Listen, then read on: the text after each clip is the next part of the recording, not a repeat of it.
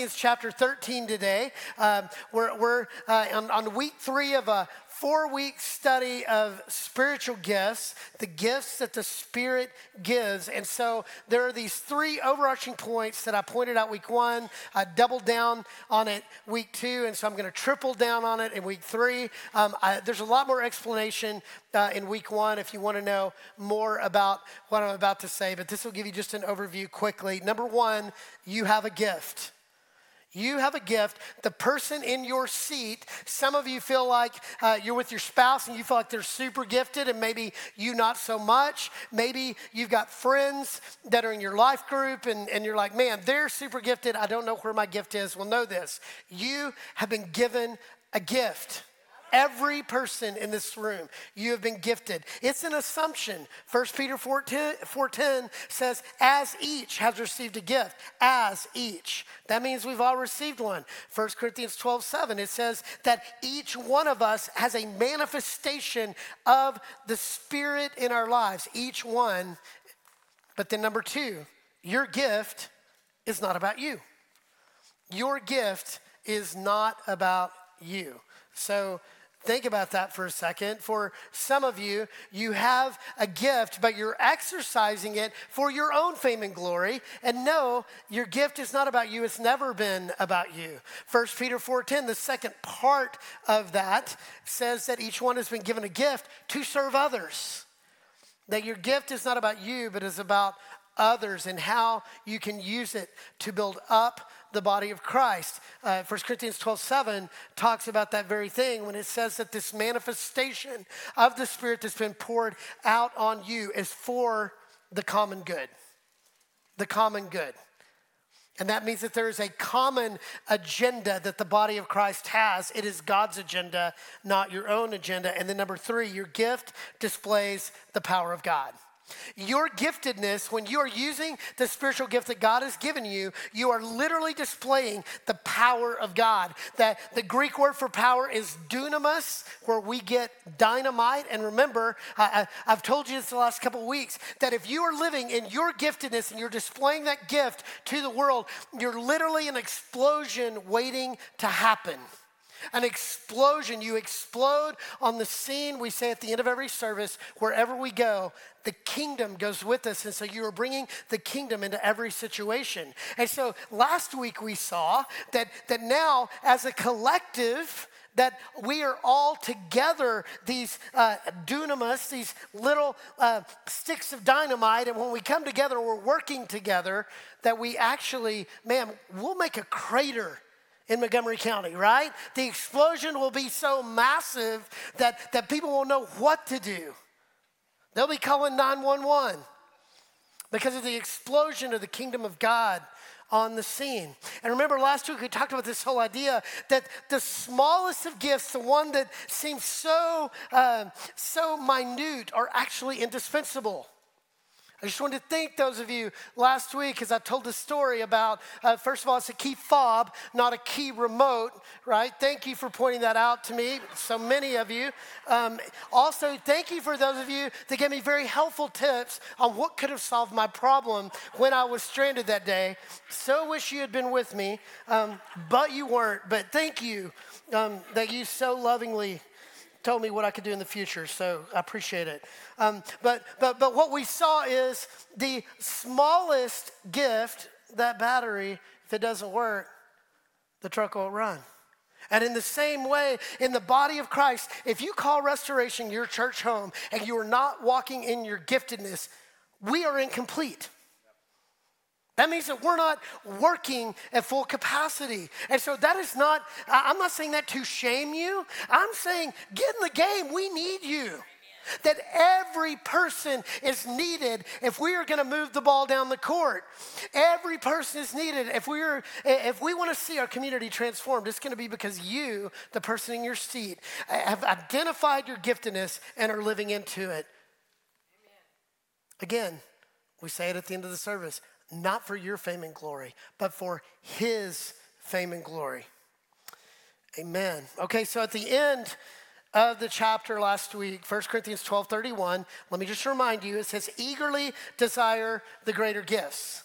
right? So we're supposed to eagerly desire giftedness, eagerly desire. And remember, I said, let's pursue it and let's put it into practice. So let's pursue the gifts that we know God has put in front of us. And remember, there was a list in the first half of chapter 12. There's also a list in Romans 12. That's not the same list. There's another list in Ephesians 4. Again, all different lists. We identified at least 21 gifts. You can go back to listen to that message 2 weeks ago. But out of those 21 gifts, when God says, this is your gift, pursue it and practice it. So important. But he ends it with saying, now I will show you what? The most excellent way. Not a more excellent way. Not, hey, this is a little bit better way. Your way's fine, but maybe a little better way. No, the most excellent way. So this, what we're about to see today in 1 Corinthians 13, is the way to live out the gifts in their fullest. Does that make you want to lean forward?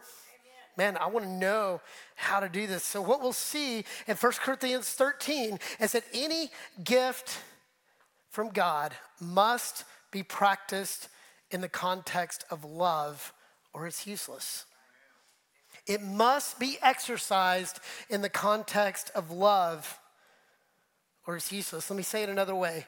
Love is the thing that gives weight to any gift. So think about your gift as some receptacle, and it's got to be filled up with love or it's actually useless. So I would say that one of the indictments on the American church is not that we don't have gifts, but that we don't love people. If you listen to our culture, the reason they would say churches are relevant today is because we're judgmental people, because we're opinionated and not in a good way, that we're constantly talking at people and not talking with people. And so know this, your giftedness that is not lived out in the context of love is worthless. There's no weight to it. But love is a thing that gives weight to any gift. It settles it down. It keeps it from being noisy and worthless. One man put it this way. He said, people of little religion are always noisy. I would probably take out the word little. People of religion are always noisy. I've been very public with you. I hate religious talk. I hate people that use really hyper spiritual overspeak. I'm like, just talk to me like a real person, right? So people of little religion are always noisy. He who has not the love of God and man filling his heart is like an empty wagon coming violently down a hill.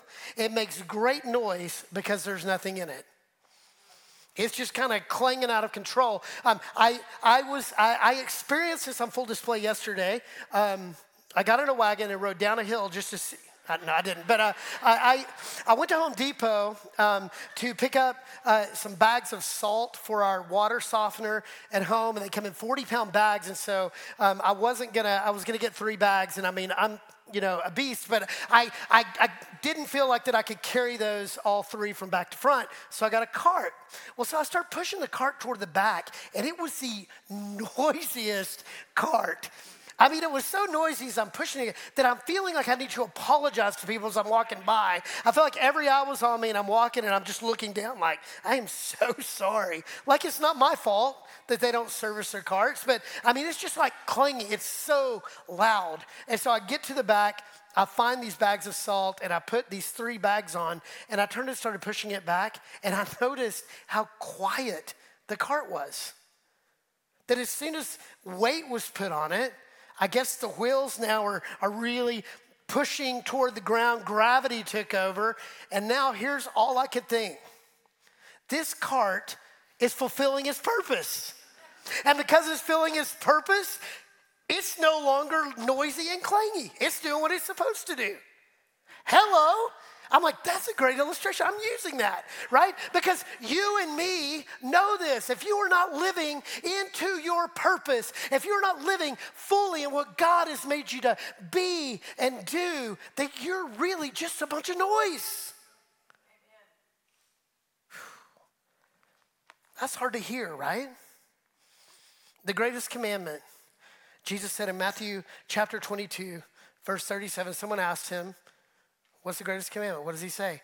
Love the Lord your God with all your heart, soul, and mind. This is the first and greatest commandment.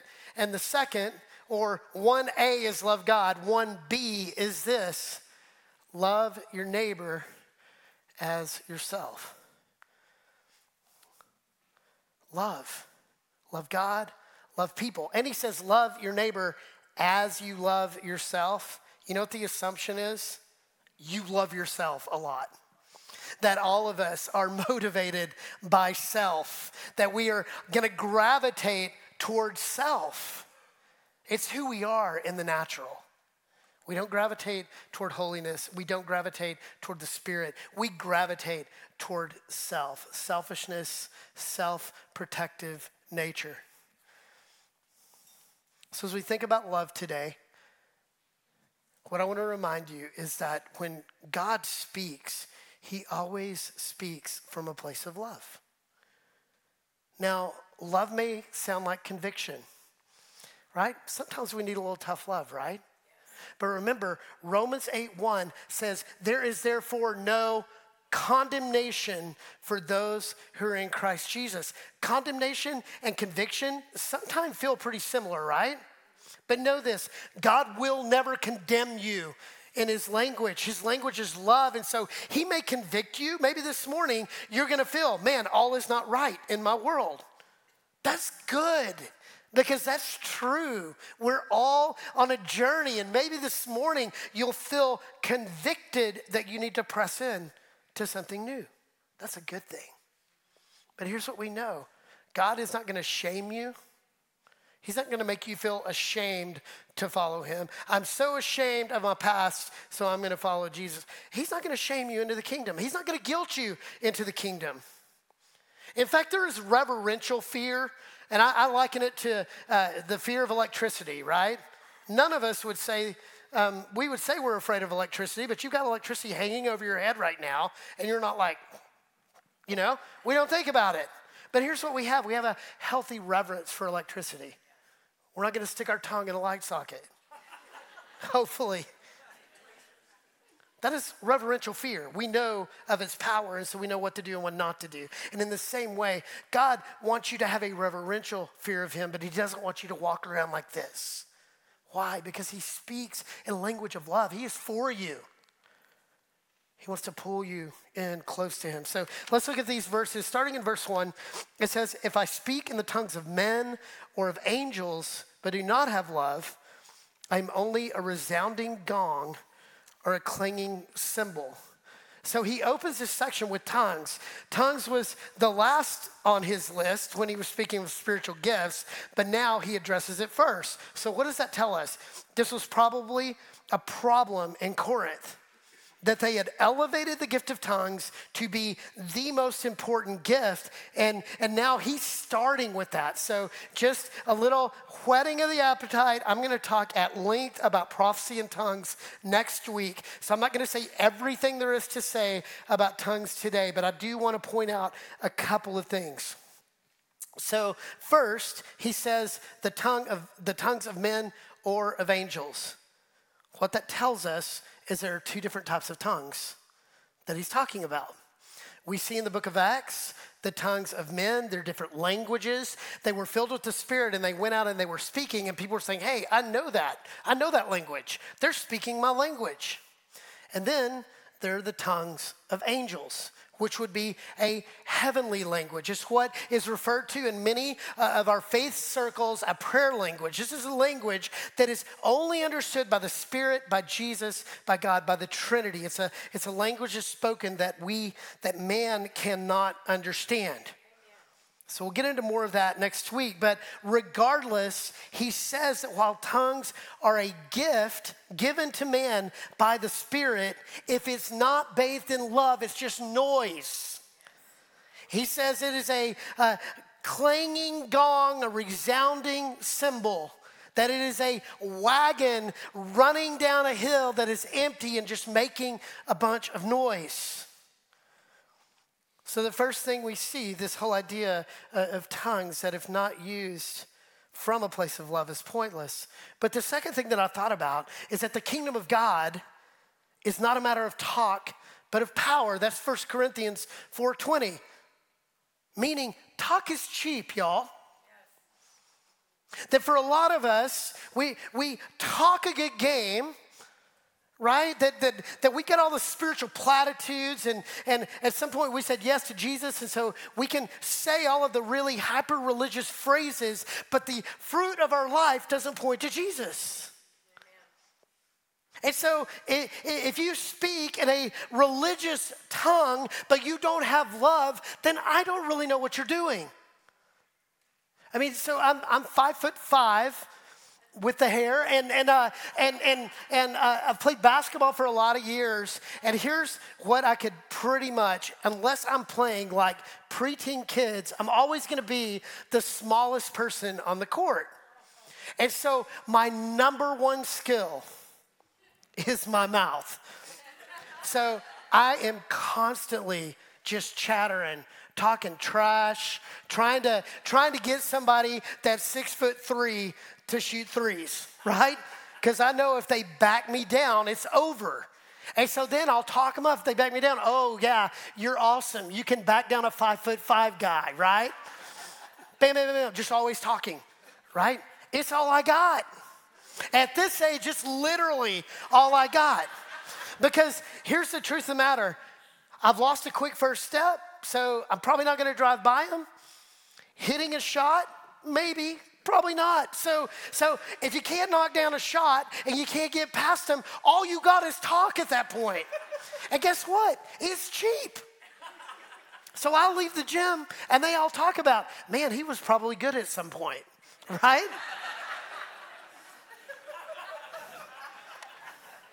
It's hurtful, but it's probably true. But here's the truth of the matter. For a lot of us, that really kind of defines your walk. You can talk a good game. You can slap the label of Christian on your life. But then what happens is people actually look at the product of your life and they're like, if that's what following Jesus is, I want no part of it. Whether it be in your marriage, whether it be in your neighborhood, whether it be in your workplace, whether it be on social media. I mean, you just fill in the blank that we are called to lead from a place of love. And if you don't, he's saying here, it's a huge problem.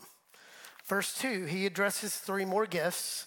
He says, if I have the gift of prophecy and can fathom all mysteries and all knowledge, if I have faith that can move mountains, but I do not love, I am nothing. So he mentions 3 more gifts, prophecy, knowledge, faith. And he's saying to the church again that if your defining characteristics are walking in the gifts, but the output is not love, then you're nothing.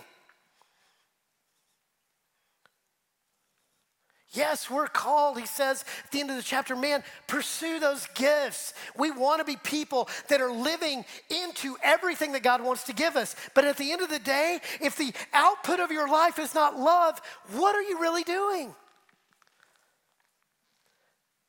And there are some people that have the gift of prophecy, that have the gift of words of knowledge or words of wisdom or have faith. But listen, if you are using it to lord over people, if you feel like that God's placed a word on your heart for somebody, but the word on the heart is leveled down at them, if somehow you have elevated yourself that, man, I hope people get up on my level at some point, man, that is not from a place of love. And we'll see more of it in just a moment. Because back to point number 2, your gift is not about you. It's not about you. God is for you, but he's not about you. He's given you a gift on loan to bring him glory. He's given these gifts to display his power, not for you to display yours. Okay, verse 3. If I give all I possess to the poor and give over my body to hardship that I may boast, but do not have love, I have nothing. He talks about the gifts of giving and the gifts of sacrifice. So he says, listen, I mean, guys, we're the most affluent nation on the planet. And specifically in Montgomery County, I mean, we're an affluent bunch, right? We have a lot of disposable income. And so, man, we're called, man, generosity is a gift that we need to exercise, right? And so he says, listen, man, giving is important, but if you're giving and you don't have love, don't give. If you're giving and you don't have love, don't give.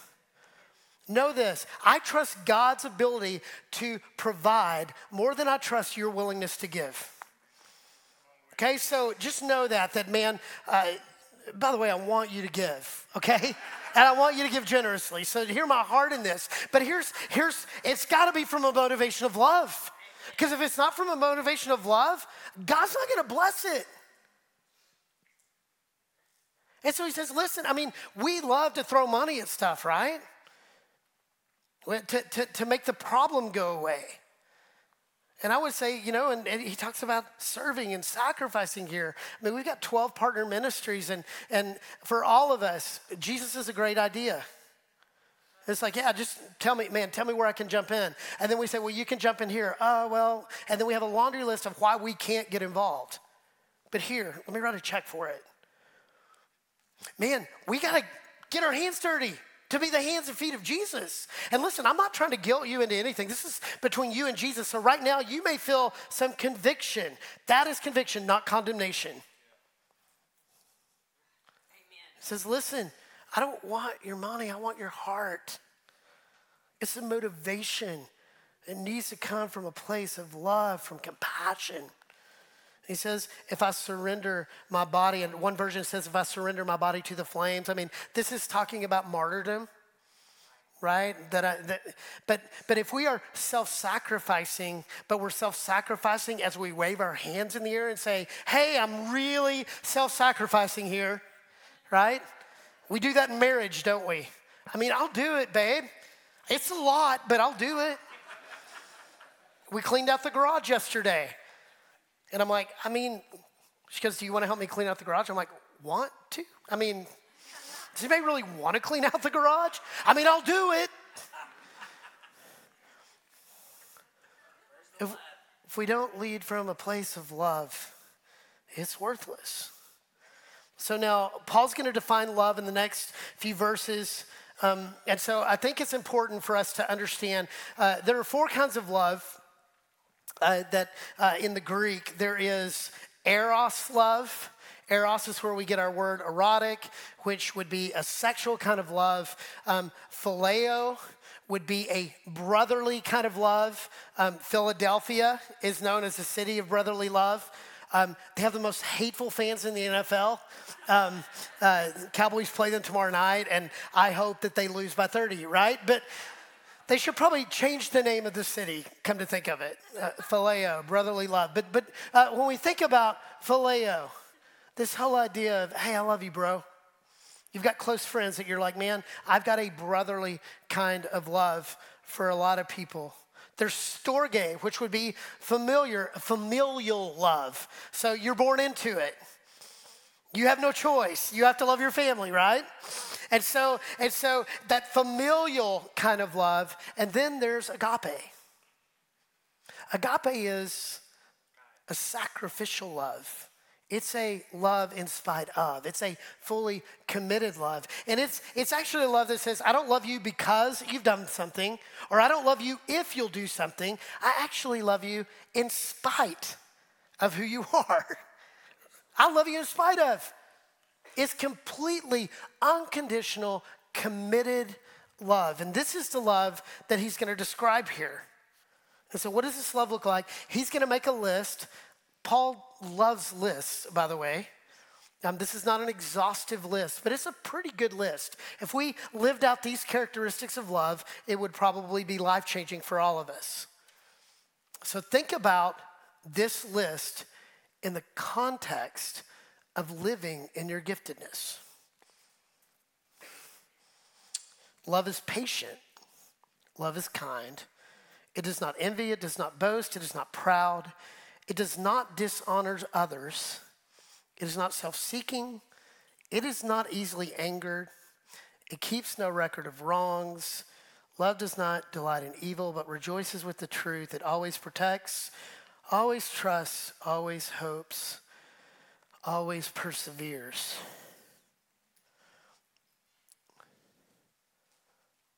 So,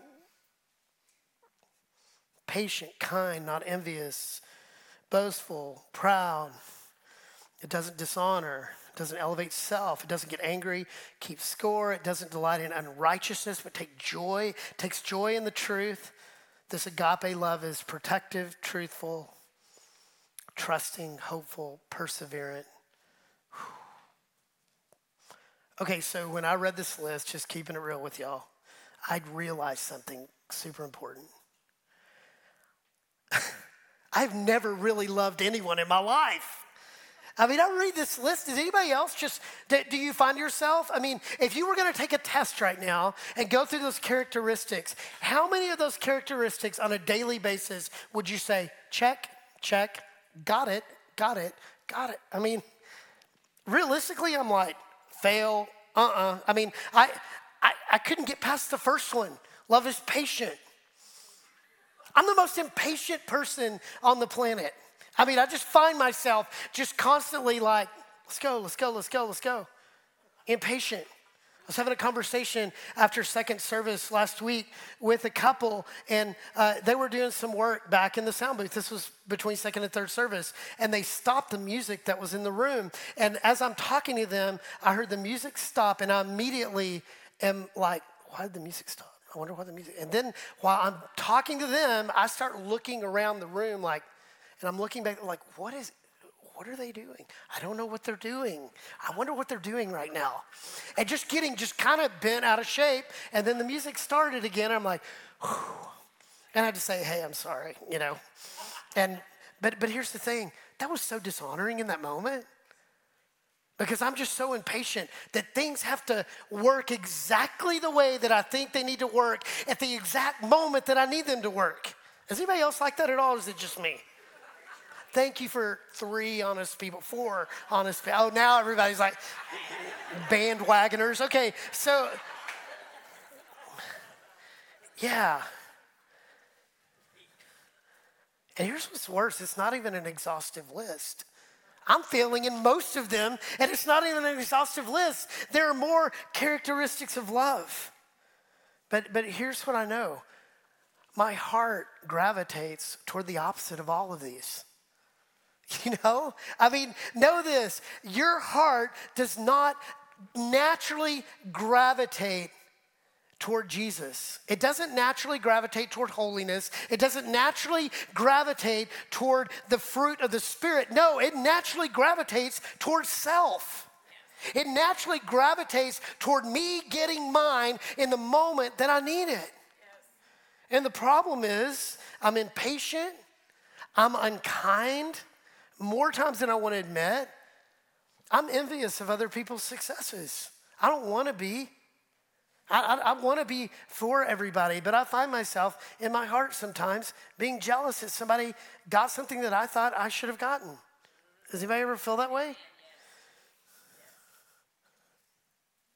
I'm proud of my gifts, sometimes too proud. I'm too quick to elevate myself. I'm a scorekeeper. Anybody else a scorekeeper? Man, just keep it in the confines of marriage. Do you keep score? Yeah, I mean, man, we have these arguments, and I say, I forgive you, and I forgive you, but in my mind, I've written down what you've done to offend me. And there's a really good chance it's coming up again. Even as a joking little sarcastic, hey, remember the time you? True story, I was on my phone last night and a memory popped up of the Grand Canyon. And what popped up was a video that Josh made. And there's a point in the video where he's behind me and he's showing me, you know, slogging up the side of the Grand Canyon. I'm 53 years old, Josh. Then he turns and the camera goes on him and he rolls his eyes.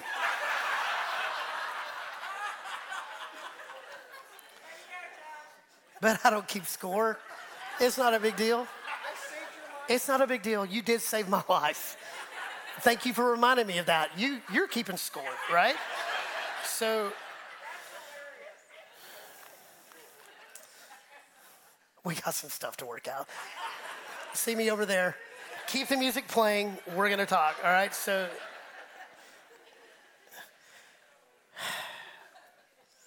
love always protects. I'm great at protecting, but it's usually myself.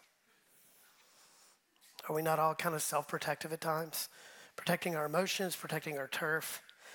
So in short, I'm a mess, right? I just read this list and I'm like, this is love. And by this definition, I am failing miserably. And he says, if you don't have love, you've got nothing. And so I look at it, I'm like, what do I got? So Paul's really trying to get to something here that I think we all need to get. So he's got another list in Galatians 5:22 and 23. The characteristics, the fruit of the Spirit. He says the fruit of the Spirit is what? Love, joy, peace, patience, kindness, goodness, gentleness, faithfulness, self-control. These 9 characteristics, not an exhaustive list, but what's the first on the list? Love. And probably all the other ones are going to kind of move up underneath that to support love. And here's what gives me hope. I can't be loving by my definition. I'm going to fail every single time. And here's the good news. When you said yes to Jesus, when I said yes to Jesus, I received these characteristics. I received all the love I'll ever need. Amen. And so that's what tells me that if I'm not in the secret place, then I'm always going to gravitate toward myself. But when I'm in the secret place, when I'm asking Jesus for my marching orders for the day, when I'm asking him about every situation, that is the best shot I have for him to activate in me what I need for the moment ahead of me. Because I can't love. I read the list, not this guy. But when the Spirit is active in me, I become the most loving person there is. Not because of me, but because of the Spirit of God in me. It's the difference between natural and more than natural, supernatural. Wouldn't you love to live in supernatural love? What would it be like, men, for you to say, man, I'm going to get in the secret place and I'm going to begin to ask God to just scrape off all the junk in me. And for 2 weeks from now, for your wife to come to you and say, hey, listen, not a big deal. I've never felt more loved by you than I have over the last 2 weeks. What would that be like? Some of you are like, that sounds impossible. And you know what? Maybe it's because you've never spent enough time in the secret place for it to matter. What if he wants to change the way you think about the world so that when things happen, you're responsive from him and not for him? We hear this phrase, man, I'm going to live for Jesus. Well, that's a great thought. But living for Jesus, the connotation there is, I'm going to figure out what I want to do, and then I'm going to go do it and ask God to bless it. We don't need anybody else living for Jesus. We need everyone to live from him. To receive from him everything he wants to give us, to live from a place, from a center of Jesus, allow him to fill us up, and then let that overflow into the world. It's a different way to live, because I think what you'll find is God's agenda is so often different from yours. His answer is so often different from yours. The way he wants to change the world is so often counterintuitive and different from yours. And it's in the secret place that we begin to see that. What does that mean? It means we got to be still, be quiet, sit in his presence, ask him questions, and then just sit and wait. Jesus, what do you want to say right now? What do you want to say to me? And then write down what we hear. For some of you, that alone will change your life forever. To be responsive to the voice of God. Because if you don't, You're a resounding gong or a clanging cymbal. You are profitless. Whatever you're bringing is worth nothing. That's hard to hear, but Jesus said it, remember? John 15:5, when he says, I'm the vine, you're the branches. He that remains in me, if you remain in me, if you will sit and say, I am not moving, I am going to sit here and listen until you speak. He who remains in me will do what? Bear much fruit. Apart from me, you can do what?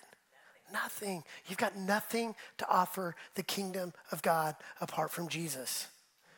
Man, that is in direct opposition to the American gospel.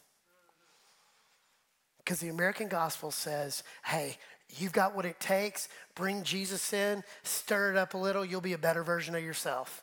Know this, a better version of yourself is not what the world needs. Jesus is what the world needs. And he will activate in you that thing that will change your life forever. By the way, if you've been here very long, I'm kind of a broken record, right?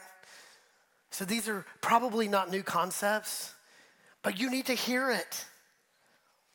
Because we want to change the world, y'all. We want to be that explosion on the scene. And man, God's doing some really cool stuff. I could tell you stories about people in our body that are little sticks of dynamite in tough situations. But man, if we really want to see God explode on the scene in a supernatural, a more than natural way, each and every one of us will take personal responsibility. Yes. Amen. And we will start living from him and not for him. Verse 8, love never fails. But where there are prophecies, they will cease. Where there are tongues, they will be stilled. Where there is knowledge, it will pass away. And so the first thing he says is love never fails. Never. Never. I was taught in a marriage conference, like, don't say never or always, right? So that's free advice. In your marriage, don't say you never do this or you always do that. Recipe for disaster. No, nobody ever never does something or always does something. But most of the time, right? So say that, most of the time. But here's what we know for sure. Love never fails. Never. This agape love, the love of God, never fails. And then he says, prophecies will cease, tongues will stop at some point, knowledge will pass away. What is he saying? He's saying that these gifts have a shelf life. Why? Here's why. Because one day we'll be in the presence of Jesus. So know this, one day you'll be in the presence of Jesus. You won't need prophecy about Jesus because Jesus will be in front of you. So that means prophecy ceases because he's the fulfillment of all prophecy. Right? Words of knowledge will cease because we will be in the presence of all knowledge. That is Jesus. So this is speaking to the future coming, what we talked about in Revelation over the last year. This is speaking of a day when we will be face to face with Jesus. Tongues will stop because we will no longer need a heavenly prayer language or to speak in other languages because we will have a common language in heaven because we'll be with Jesus. So there are some streams of faith that would point to this verse specifically in saying that all of the sign gifts ceased with the apostles, that when the apostles died, these gifts died with them. The problem is he doesn't say that here. So it's hard to draw an assumption from something that's not said. Because it doesn't say that they are going to cease when the apostles died, just that someday they will cease. But then we see in verse 9, look at what it says. In verse 9, it says, for we know in part, and we prophesy in part, but when completeness comes, what is in part disappears. So it's giving us some insight into what he's talking about. He's saying we prophesy in part because you and I don't know the full scope of anything. Here's what we know. We live in a broken world. When you said yes to Jesus, when I said yes to Jesus, we were restored, made complete, made new. That's 2 Corinthians 5:17. If anyone is in Christ, he's a new creation. So you and I are now new if we said yes to Jesus. Here's the problem. The world's still broken. So we are restored people living in brokenness. And so prophecy, words of knowledge, tongues, all of these gifts we're taking into brokenness. So the world will be broken until when? Until Jesus returns. When Jesus returns, all things will be made new. That was in Revelation 22, just a few weeks ago. There will be a day when all things will be made new. There will be no more sickness, cancer. There will be no more COVID. There will be no more any of it, no more tears. Jesus will come and he will restore all things. It's the now and not yet. That's where we live today. So when he says, hey, we prophesy in part, but when completeness comes, we'll be made complete. Because that's when Jesus is returning. So you take that context back into verse 8. That's what he's saying. Listen, prophecy will cease when Jesus comes. Tongues will cease when Jesus comes. Knowledge and wisdom will cease when Jesus comes. He is the completion of all things. Verse 11. When I was a child, I talked like a child, I thought like a child, I reasoned like a child. When I became a man, I put the ways of childhood behind me. So clearly this is a call to spiritual maturity. And so let me be clear. The church in the U.S. looks a lot like the church in Corinth. Here's how.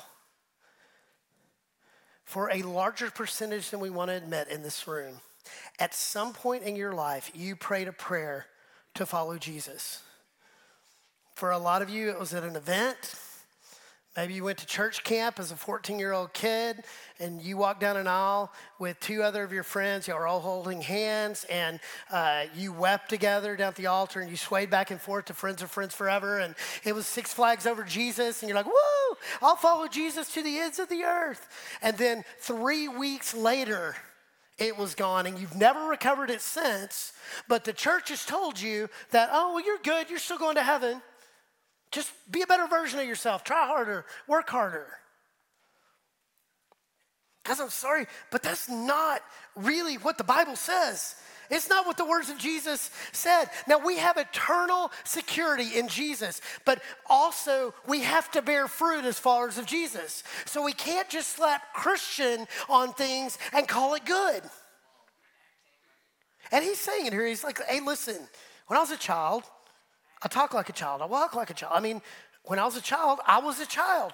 What do we know? What is the number one thing we know about kids? They're selfish. They are selfish. Again, we cleaned out the garage yesterday. The grandkids were over, so we let them play outside. They are selfish.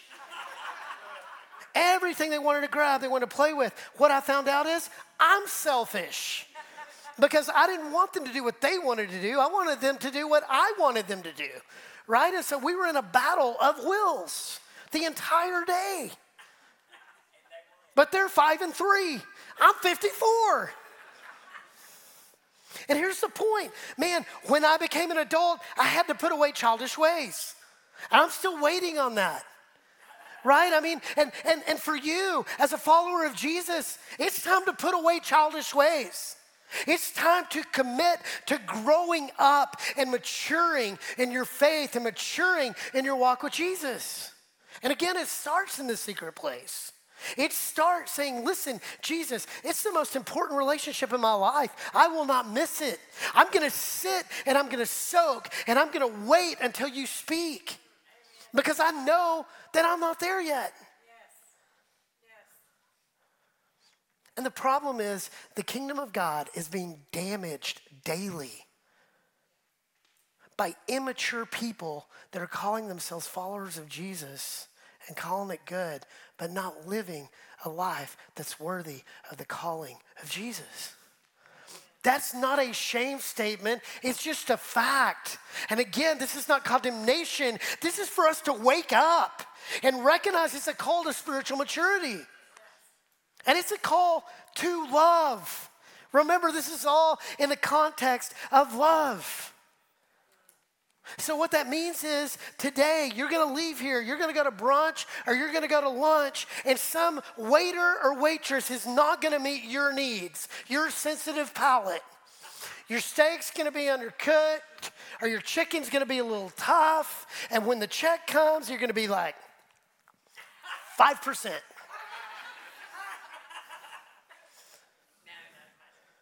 And you're going to write at the bottom, Jesus loves you, right? Dude, leave that off. If you're going to leave 5%, leave Jesus out of it, all right? We should be the most generous people on the planet, y'all. You don't know what wait staff are going through. Usually your food, it's not their fault. It's the cook's fault. And we need to love them radically. Don't tip under 30% today. And then you can write, Jesus loves you on the bottom. But seriously, we need to be marked by generosity, because generosity is love in action. And we're holding people to ridiculous standards that we don't live up to. And you know what that is? It's immaturity. It's self-seeking. It's judgment.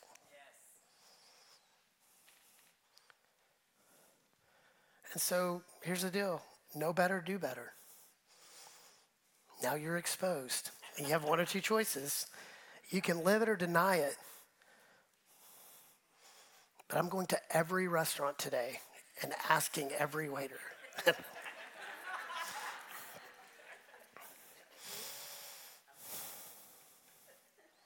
Do you see it, guys? I mean, there's maturity that takes root when it's no longer our talk, but it's our love in action. Then when people look at your life, just ask yourself the question in your interactions with people, do they go away feeling more loved? Like in your conversations, if you tend to gossip, if you tend to, maybe you share it as a prayer request. I don't know. You do you. But when people leave your presence, do they feel loved and encouraged? Do they feel like, oh man, I have hope? Or do they feel a little bit dirty? They feel like they got to go pray and clean up whatever just happened. That's on us as far as Jesus. When I was a child, I thought like a child. I acted like a child. But when I grew up, I put away childish ways. It's time. It's time. You know what? There's somebody in the room right now, I'm sure, that doesn't know Jesus. And they're probably amening on the inside because they've been so hurt by people that call themselves Christians. I hope today that this is just a calling card to maybe something different. What if?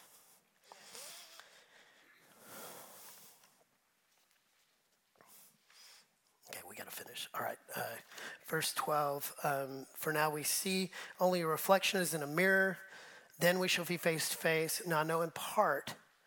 Then I shall know fully, even as I'm fully known. Back in that time, a mirror was probably a piece of metal of some kind, so it's pretty unclear. You looked at yourself and you would see some version of you, but not a very clear version of you. We have much more sophisticated mirrors today, but even so, I think about James in James chapter 1 when he says, hey, for a lot of you, you go look in the mirror and then you walk away and forget what you look like. For a lot of us, you're convicted by some things that you've heard this morning, but by the time you hit that door, you will have convinced yourself that everything's okay. Man, don't allow the enemy to rob you of what the Spirit wants to do in you. Verse 13, the greatest of these is love. He says 3 remain, faith, hope, and love, but the greatest is love. So that is his final statement in chapter 13. The greatest gift that we have is love. Amen. So how does this play out in your life? Well, in your marriage, your pursuit minus love is worthless. Meaning you deciding how you want to love your spouse minus the love of God, which he informs you on how to actually love your spouse, it's worthless. In your friendships, your advice minus love is worthless. Some of you need to hear that today. In the name of keeping it real, you just want to, drop some hard truth on people. And we need the tough love. That's not in question. But where's the motivation of your heart? Is the motivation of your heart to dig? Or is the motivation of your heart to restore? People sense it. In your friendships, your advice minus love is worthless. In your career, your giftedness, your mad skills minus love is worthless. In our community, your Christian identity minus love is damaging to the kingdom of God. And I know there's nobody in the room that would want to do damage to the kingdom of God. Nobody. Nobody would say, I'm out to wreck God's kingdom today. So just know the way you love tells a story. In word and in action. So as we close here, two thoughts. Number one, the weight of your giftedness is love. It's the weight of your giftedness. Your gift is a receptacle, and God wants to pour love into it to weigh it down. Without love, it's an empty pursuit. It's just a bunch of noise. 1 John 4:7 says, dear friends, let us love one another, for love comes from God, and everyone who loves has been born of God and knows God. Whoever does not love does not know God, for God is love. What is John saying? If you don't love, you don't know God. You cannot say that you're a follower of Jesus and not love. Let me take it a step further. You cannot live in unforgiveness and say that you're a loving follower of Jesus. You cannot not be reconciled with another individual and call it good. In the kingdom of God, we move ruthlessly toward reconciliation. Why? Because that is what Jesus did. He reconciled all things through the cross. And it is the defining weight of your giftedness. It's love. And number two, love is not from Jesus, or love is from Jesus, not for Jesus. You are incapable of agape love apart from Jesus.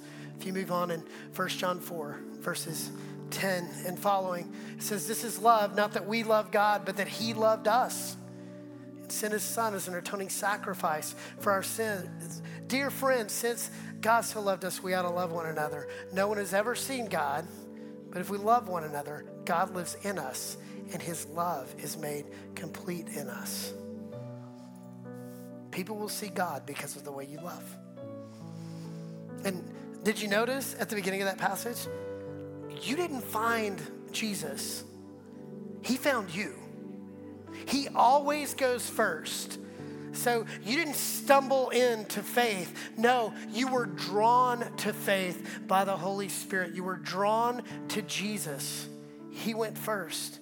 It is his committed love. That's the picture of the cross. We're about to celebrate communion. That's the picture of the cross. On your best day, you didn't have what it takes. And yet Jesus, remember the garden? He didn't want to go to the cross. He said, God, if there's any other way, take this cup from me. If there's any other, please, any other way, but not my will, but your will. He demonstrated this agape love, this self-sacrificing love that even when he didn't want to do it, he went to the cross and it was out of this agape love. And so Jesus, we recognize